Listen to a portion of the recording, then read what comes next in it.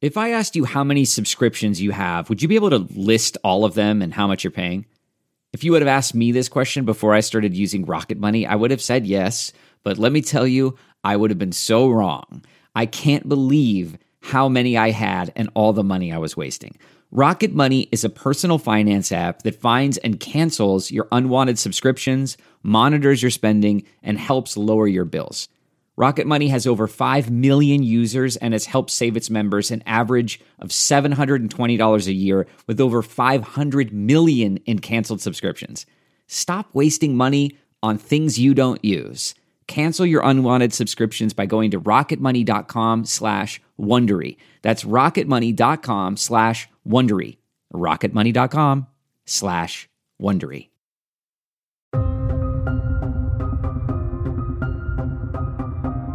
This is America, changed forever, from the CBS Audio Network. I'm Gil Gross. America has seen a rash of serial killings of statues. They have been burned, they've been pulled down, beheaded, sprayed with paint, and accorded various indignities that even a daydreaming pigeon could not muster.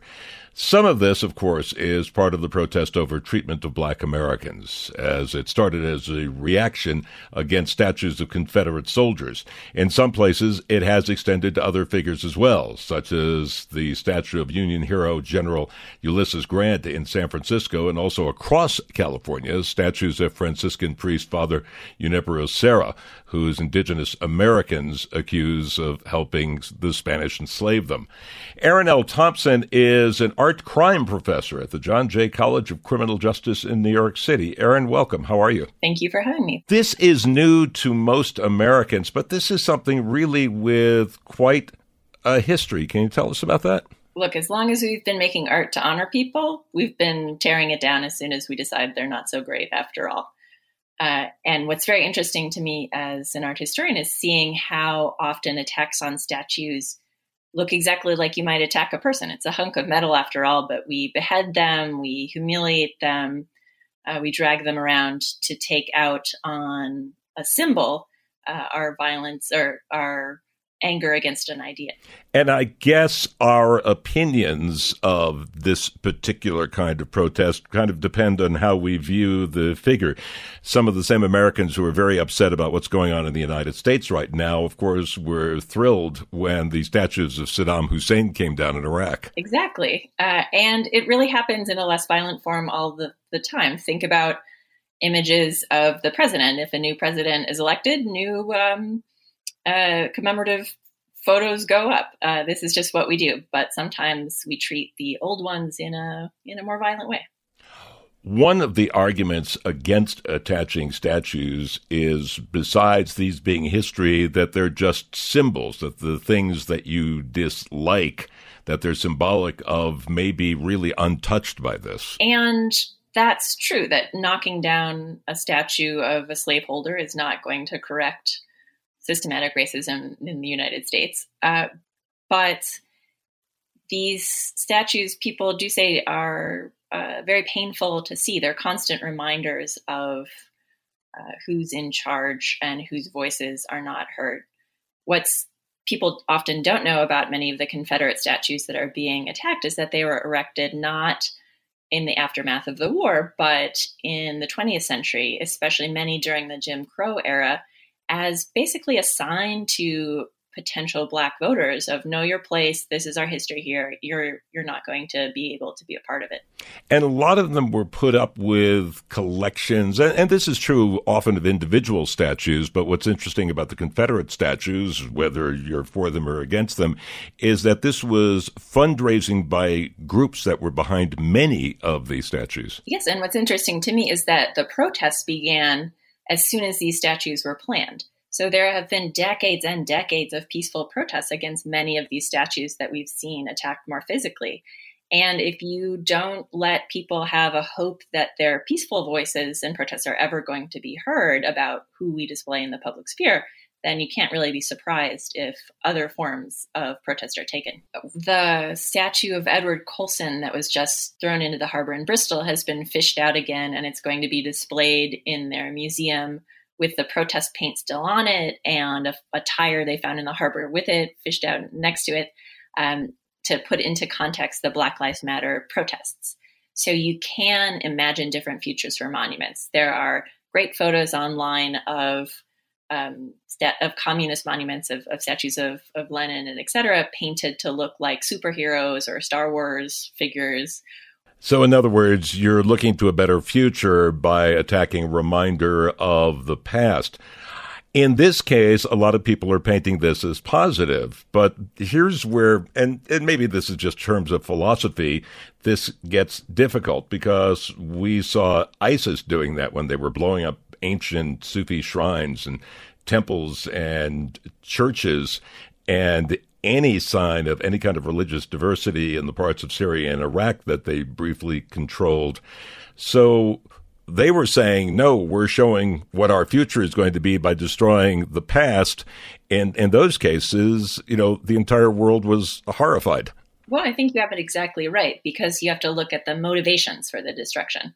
So ISIS was destroying any sign of this rich history of religious tolerance so they could impose their single violent, oppressive vision of what the world should be. They wanted to destroy the tolerant past in order to carry out the hateful future. What we're seeing here in the US and around the world really is, I think, the opposite, that symbols of hateful, violent, racist past thought are being attacked as a symbol of an openness and tolerance of a hoped-for future. You're an art crime professor. How have we dealt with destruction of statues in the past? Just as forgetting, people trying to decide politically who's right and wrong, just as destruction of a work of art. How have we dealt with that? Well, people attack works of art surprisingly often, or at least people are often surprised when they find out how often statues are attacked. And often we put them back together, we restore them, and then that attack becomes part of the work of the statue.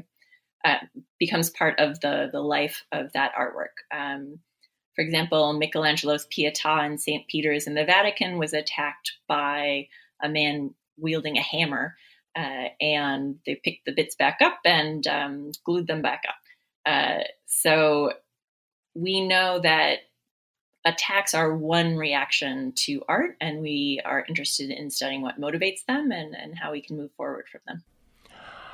Let me ask you a general question. Are statues still a thing? I mean, we're talking and debating it right now because of what's happened, thrilling to some people, shocking to other people. But they seem to be fading out as a way of honoring people. This seems to be a fairly recent development because, of course, we can go in museums and see statues honoring people going back, as you've said, thousands of years. But more and more people tend to just walk by them and have no idea who these people were or why there's a statue of them.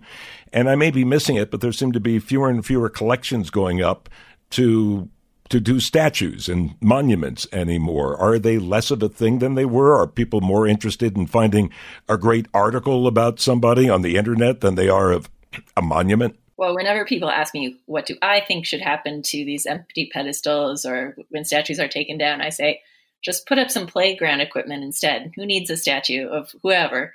I just want my kids to be able to go down a good slide or something like that. But I agree. Statues are not very good ways of teaching history. You get maybe 50 words on a plaque and that's it. You have to go look it up yourself. And I think that's why we're seeing in recent days some statues of abolitionists being attacked, I think by accident, because it's difficult to tell from a statue what it's celebrating. There are many better ways to teach history, to appreciate history, to argue about history than having a statue. And also, statues are really expensive, not only to build, but to maintain. So in America, we spend millions of dollars a year as federal taxpayers maintaining Confederate celebrating monuments and sites. So just having these statues up, it's not a neutral thing. We're paying for them. So I think why pay to commemorate this type of past instead of using the money for one of the many, many, many better ways it could be spent? I wonder if that's also part of what's going on now, that you have younger people who whether they're involved in taking down statues or saying, oh, this isn't right or whatever, just can't really get into statues. It does seem a little silly. The negative aspects of statues of commemorating a violent past are much more obvious than anything beneficial. Well, it'll be interesting to see how all this ends and whether points are made and by who, and if any of these statues go back up and who decides to maintain them. Aaron L. Thompson is an art crime professor at the John Jay College of Criminal Justice in New York City. Aaron, thank you so much for being with us. Thanks for having me. You're listening to America Changed Forever from the CBS Audio Network.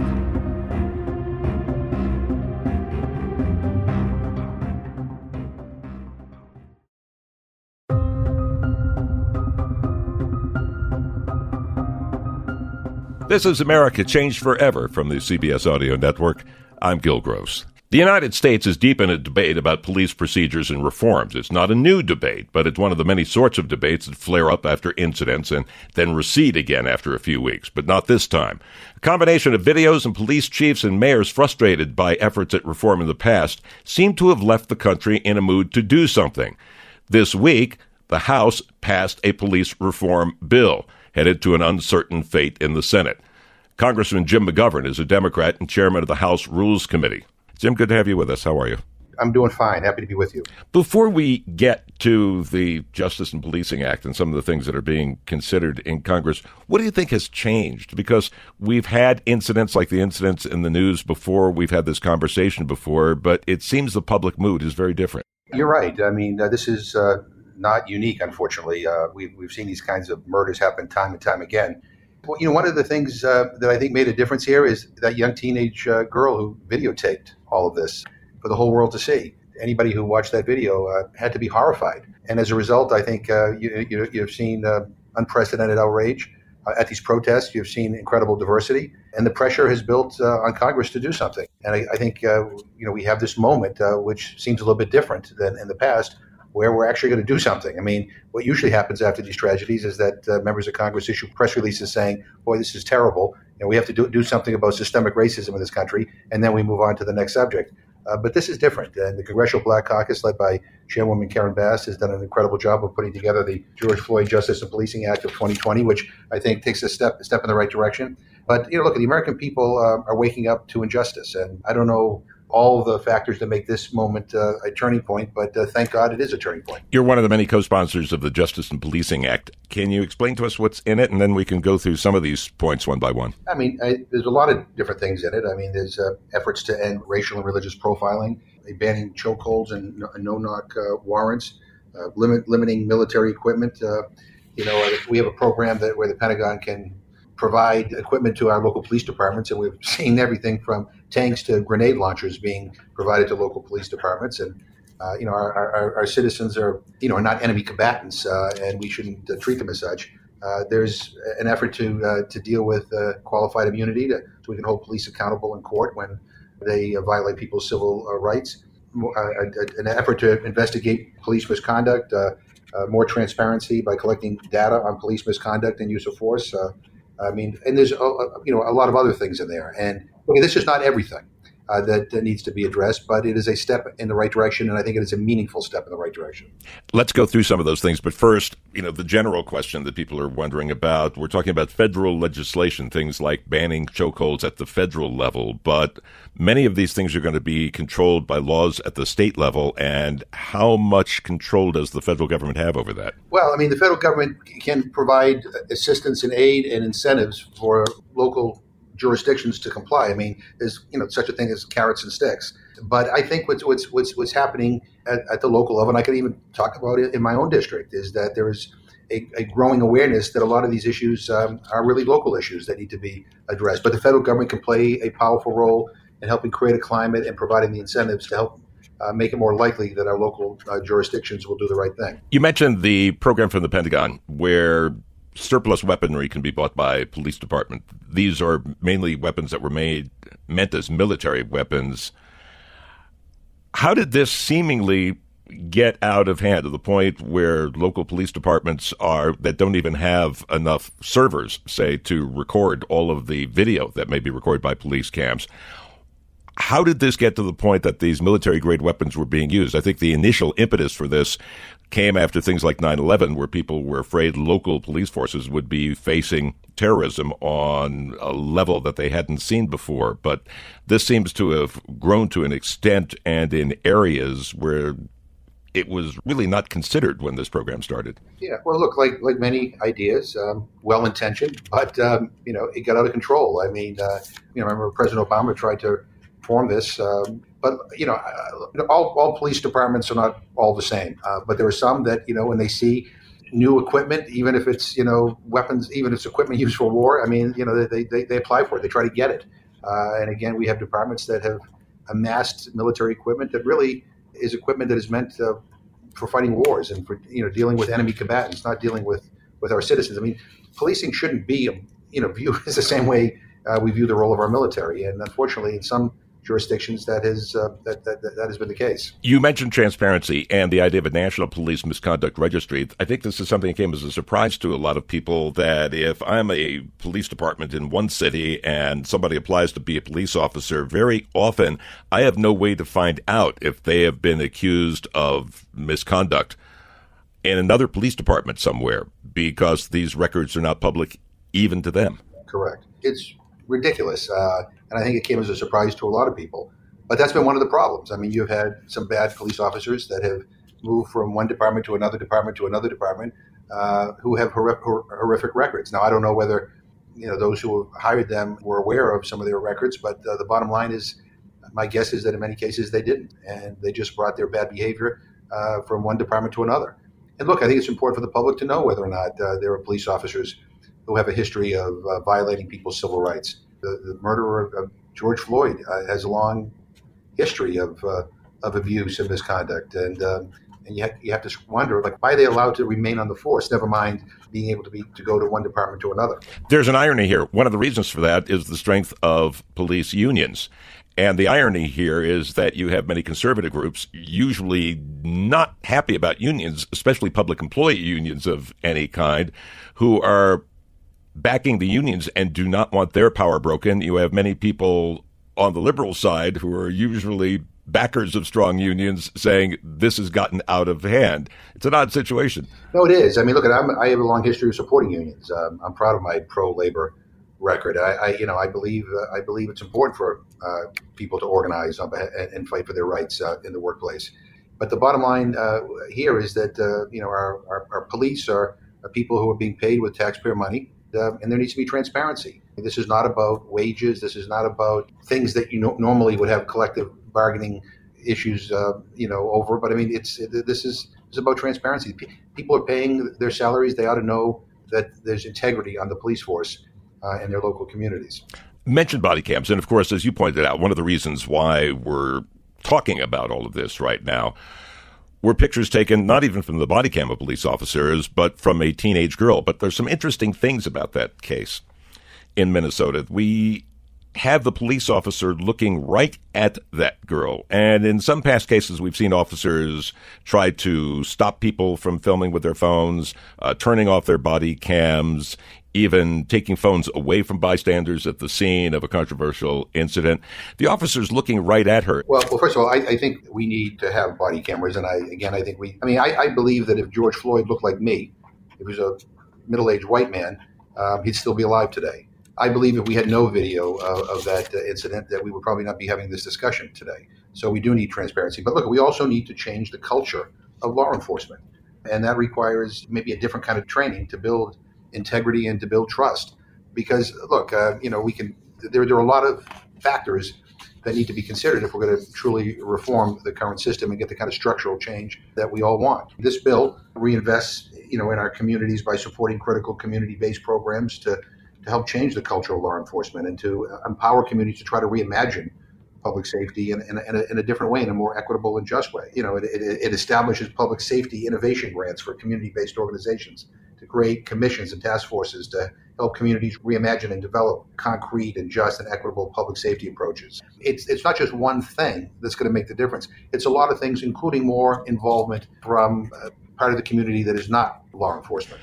The relationship between police and minorities has been broken for a long time, and it's hurt both sides. There's something else that seems to be going on as well, less talked about, that as the police have been used more and more as fine collectors to support the courts, there seems to be more and more a divide between police generally and the populace.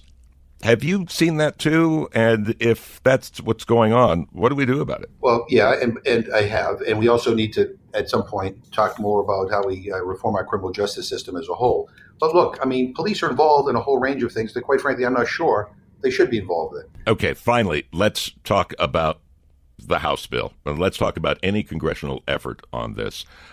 Are there any Republicans who are co-sponsors of this bill? It's interesting. I see it has libertarian support that often generally goes to the Republican side, but in this case, you have libertarians from places like Cato Institute that are favoring this bill.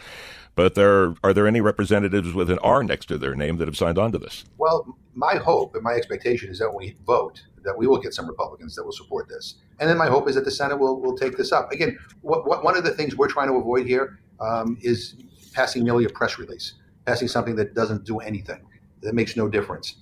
That's easy to do. We do those types of bills all the time on a whole bunch of issues. Let's turn this tragedy into a moment where we come together and actually make real structural, meaningful change. And if we do that, then I think that's the best way to honor George Floyd and all those who have lost their lives to police brutality and other senseless violence. Congressman Jim McGovern is chairman of the House Rules Committee. Congressman, thank you so much for being with us. Thanks, Gil. You're listening to America Changed Forever from the CBS Audio Network.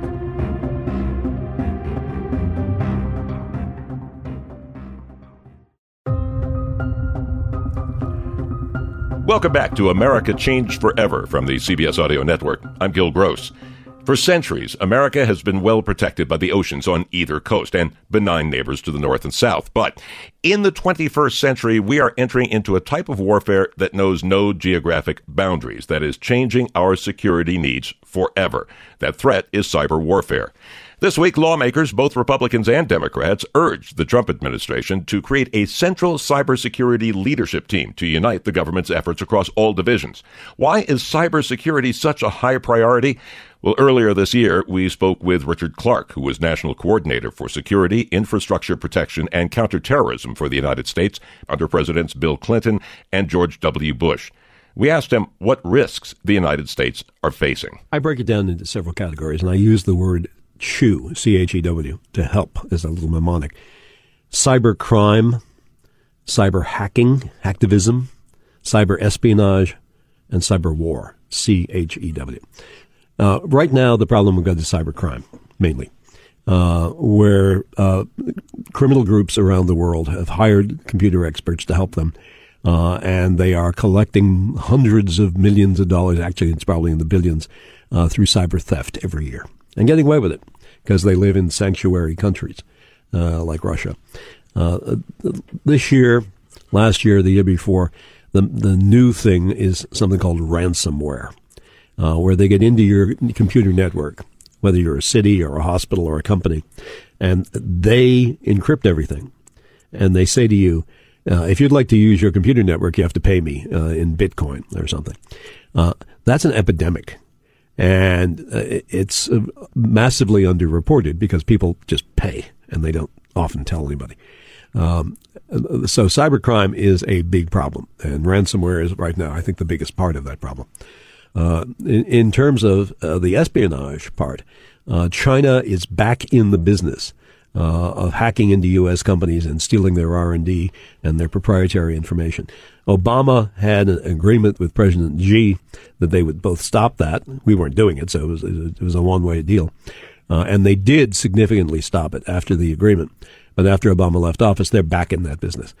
Now, what does that mean for the United States? It means that the U.S. government or stockholders pay for R&D of new products and new systems, and the Chinese get it for nothing because they steal it. And then they beat us to market with it, and they undercut our price point because they didn't have to pay for the R&D, and their wages are lower. So as long as that's going on, American companies are every year losing ground to Chinese companies. So the W is war. cyber war. And I've defined that as the destruction by a nation state, destruction, damage, or disruption, the 3 Ds, by a nation state. And does that go on? It does. For example, when the Iranians last year shot down the U.S. drone over the Persian Gulf, Donald Trump was about to authorize the bombing of Iran and then stopped, and instead did a cyber attack. According to him, he admitted this. We're not revealing secrets here. Did a cyber attack against their air defense system. Apparently, we also did a cyber attack against the Russian troll farm in St. Petersburg on Election Day in 2018. The United States government has now admitted on various occasions that Cyber Command, part of the U.S. military, has been doing cyber attacks. And there's a lot more going on that we don't admit, and a lot more going on that other countries are doing. But it's not all-out war. It's like skirmishes, incidents. We haven't had a full cyber war yet. So if you're on the outside, how do you track this stuff? Where do you go to try and find out what's happening? It's very difficult to learn about the cyber war activities unless you have a security clearance, unless you're part of the government. But if you know the right blogs to read and you know the right forums to be on the Internet, it's all there. One major vulnerability is the electrical grid. Frankly, there are 3 power grids in the United States, and only 3. And yes, as we saw in 2003 with the Eastern Interconnect, I don't know if you all remember the 2003 blackout, but half the Northeast, like 50 million people, were without electric power because, according to the After Action report, because a tree fell in Ohio. If a tree falling in Ohio can knock out power to New York City and Detroit and 50 million people, that's a pretty fragile system. We asked Mr. Clark what would happen if a foreign power attacked the power grid during the upcoming election. And if they want to do that full on, if they want to stage a massive series of attacks against the fragile electric power system, against the fragile voter system, could they succeed? Yes, they could. The Russians are trying very hard to cause dissent in America, to cause hate in America, and they are doing it, and it's very plain, and U.S. intelligence and counterintelligence knows it, and frankly, anybody who wants to read any of the reports from what happened in 2016 knows it, and it's still going on. You're listening to America Changed Forever from the CBS Audio Network.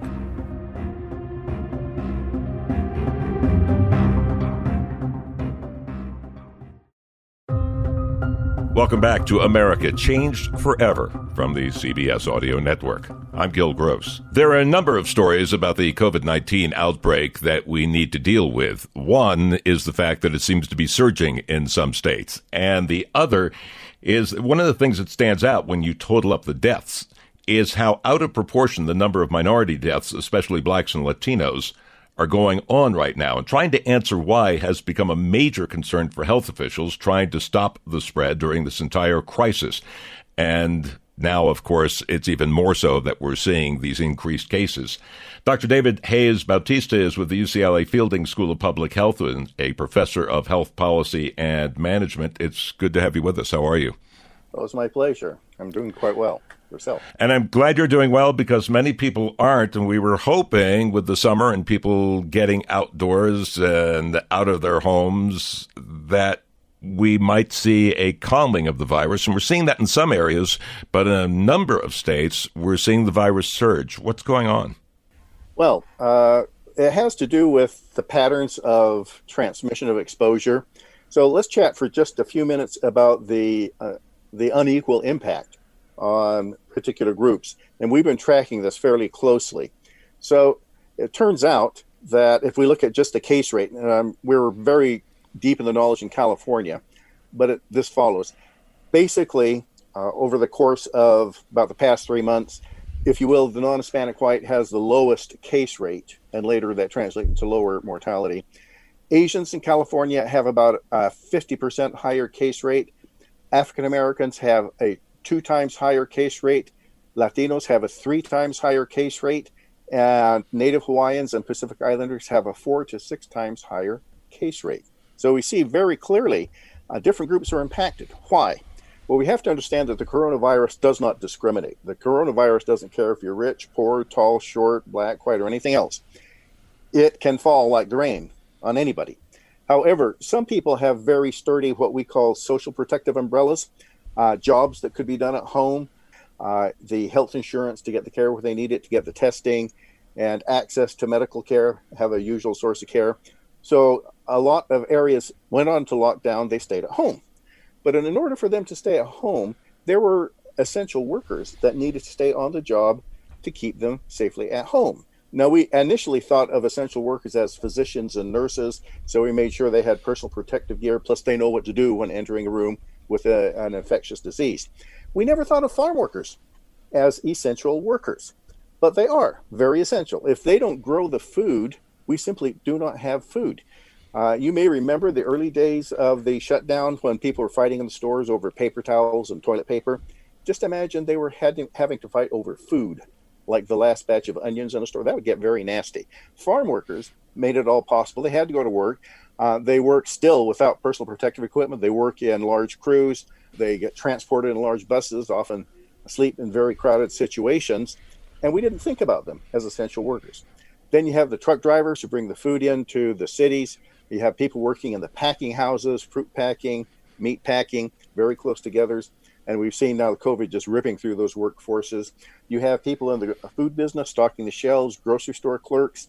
Stop and consider the average grocery store clerk during a shift will have 200 to 300 people pass within one arm's length. And for the first 2 months, there was no thought of providing them personal protective equipment. So the higher case rate is not because of any inherent susceptibility. It's the nature of that these were essential businesses. These were essential workers. We didn't think of them as such. They didn't get the personal protective gear, and particularly Latinos still. So Latinos, African Americans, others were out doing these essential jobs, being exposed to coronavirus, less likely to be able to access testing. So they entered the systems only when they became very ill. So that was weeks after the beginning of the pandemic. And we start to see this continuing because these occupations and industries that they're in that are really essential to maintain this country going still often lag. They're not giving very good instruction, equipment, much less health insurance.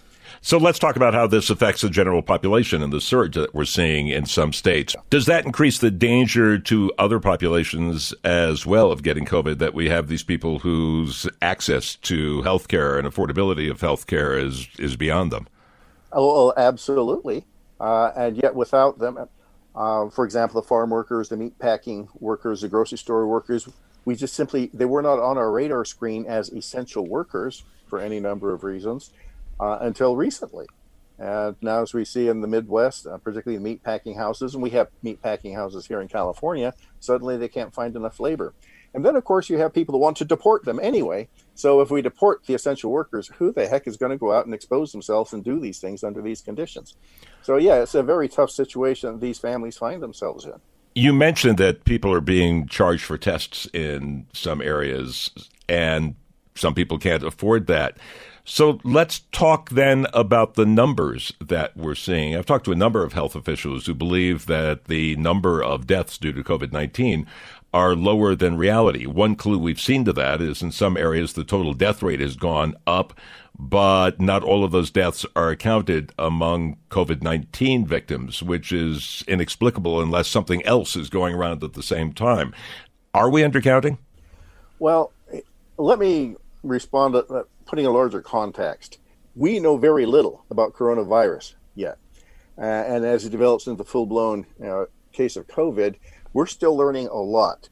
For example, we've been studying some of the clinical work done in China and in Italy.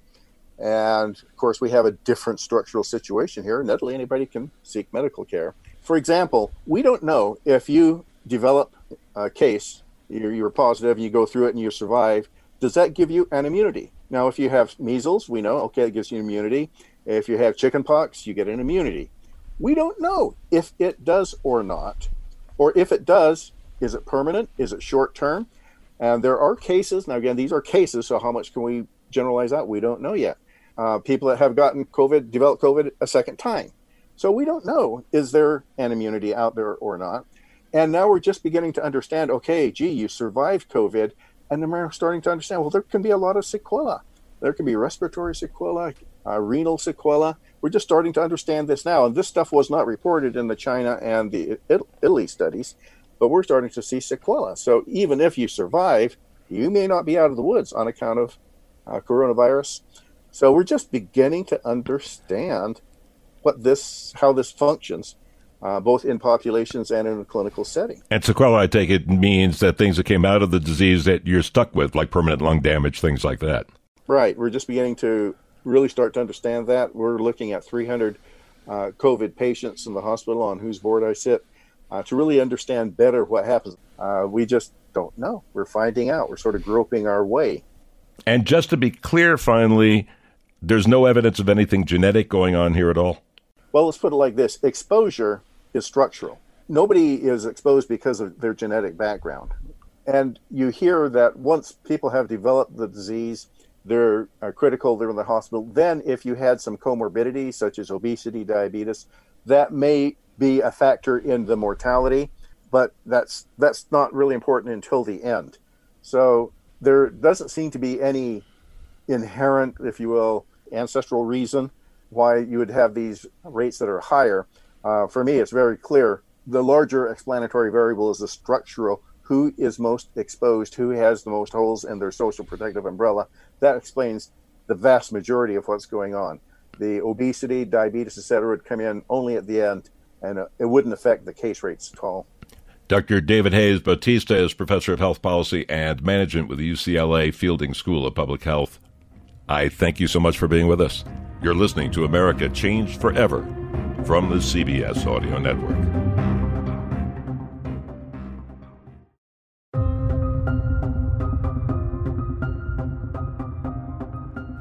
Welcome back to America Changed Forever from the CBS Audio Network. I'm Gil Gross. With the surge in COVID-19 cases, planned economic reopenings, such as in Texas, have been put on hold or scaled back. This is going to have an effect on jobs. CBSN anchor Elaine Quijano spoke to Washington Post economics correspondent Heather Long on the unemployment applications holding steady at about 1.5 million people a week. Heather, good to see you once again. Thanks for being here. So we are now a few months into this crisis. What does it tell us that this many people are still filing for unemployment? This is a really alarming sign. We all thought that this number would be heading towards 1 million or even under 1 million right now. Instead, we've seen this plateau at 1.5 million. And what this is telling us is two things, both of which are pretty scary. The first is that some of those layoffs we thought would be temporary, people just out of work for a few weeks and then coming back in the summer. Instead, they're becoming permanent layoffs. And we saw Macy's announce nearly 4,000 more layoffs today. Similarly, the other trend we're seeing is more and more white-collar jobs being cut. I was speaking with someone just yesterday who lost their job at a marketing company. So again, and that's usually a sign that a recession is going to be longer lasting. Just so many shockwaves from this. So the extra $600 federal unemployment benefit is ending in just over a month. What is the potential impact of that? It's huge. There's been a lot of concern that this $600, that's on top of the basic unemployment that people would have qualified for even if there wasn't a pandemic. So together, it's about $600 plus about $300. So $900 is what a typical person is getting right now. And, that's more than some people make, especially if they were working in a low wage industry. So Republicans say, hey, is this dissuading people from jobs? Are they staying home to collect these unemployment benefits instead of going to work? On the flip side, though, we've all seen those bread lines. We've seen people lining up at food banks. We've seen some really sad sights out of Oklahoma just in the last 24 hours with hundreds of people lining up outside the unemployment office because they still can't get any money, let alone the $600. They can't get any money because the systems are still being so slow to process this. And so the big concern at the end of July is you want to encourage people to go back to work, but the reality is our unemployment rate will still be 12%, 13% then. We won't have enough jobs to absorb all these people. So I think there's probably going to be a compromise, maybe of extending it, but maybe at a lower level, maybe $200 I've heard floated on the Hill recently, $200 or $300. So in our final minute here, Heather, is it clear yet what the economic recovery will look like? And what's the estimated timeline for that recovery? it's clear we won't have a full recovery until there's a vaccine. So much of this depends on people feeling confident to be able to go out again and resume the normal activities, whether it was going to a restaurant or taking a vacation, flying to Disney World that they used to do before. Disney World still isn't reopened, many of their parks. So that's a good benchmark right there for how this recovery is going.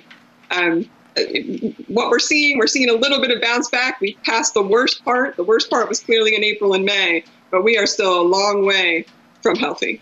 CBS and anchor Elaine Quijano talking to Washington Post economics correspondent Heather Long. This has been America Changed Forever from the CBS Audio Network. Produced by District Productive and Paul Woody Woodhull. I'm Gil Gross. The Hargan women seemed to have it all. We were blessed. My mom was amazing. But detectives would soon discover... inside the house, there were the bodies of 2 women. A story of betrayal you would struggle to believe if it wasn't true. I am just praying to God, this is a sick joke. From 48 Hours, this is Blood is Thicker, the Hargan family killings. Listen to Blood is Thicker, the Hargan family killings, early and ad-free on Wondery Plus starting May 1st.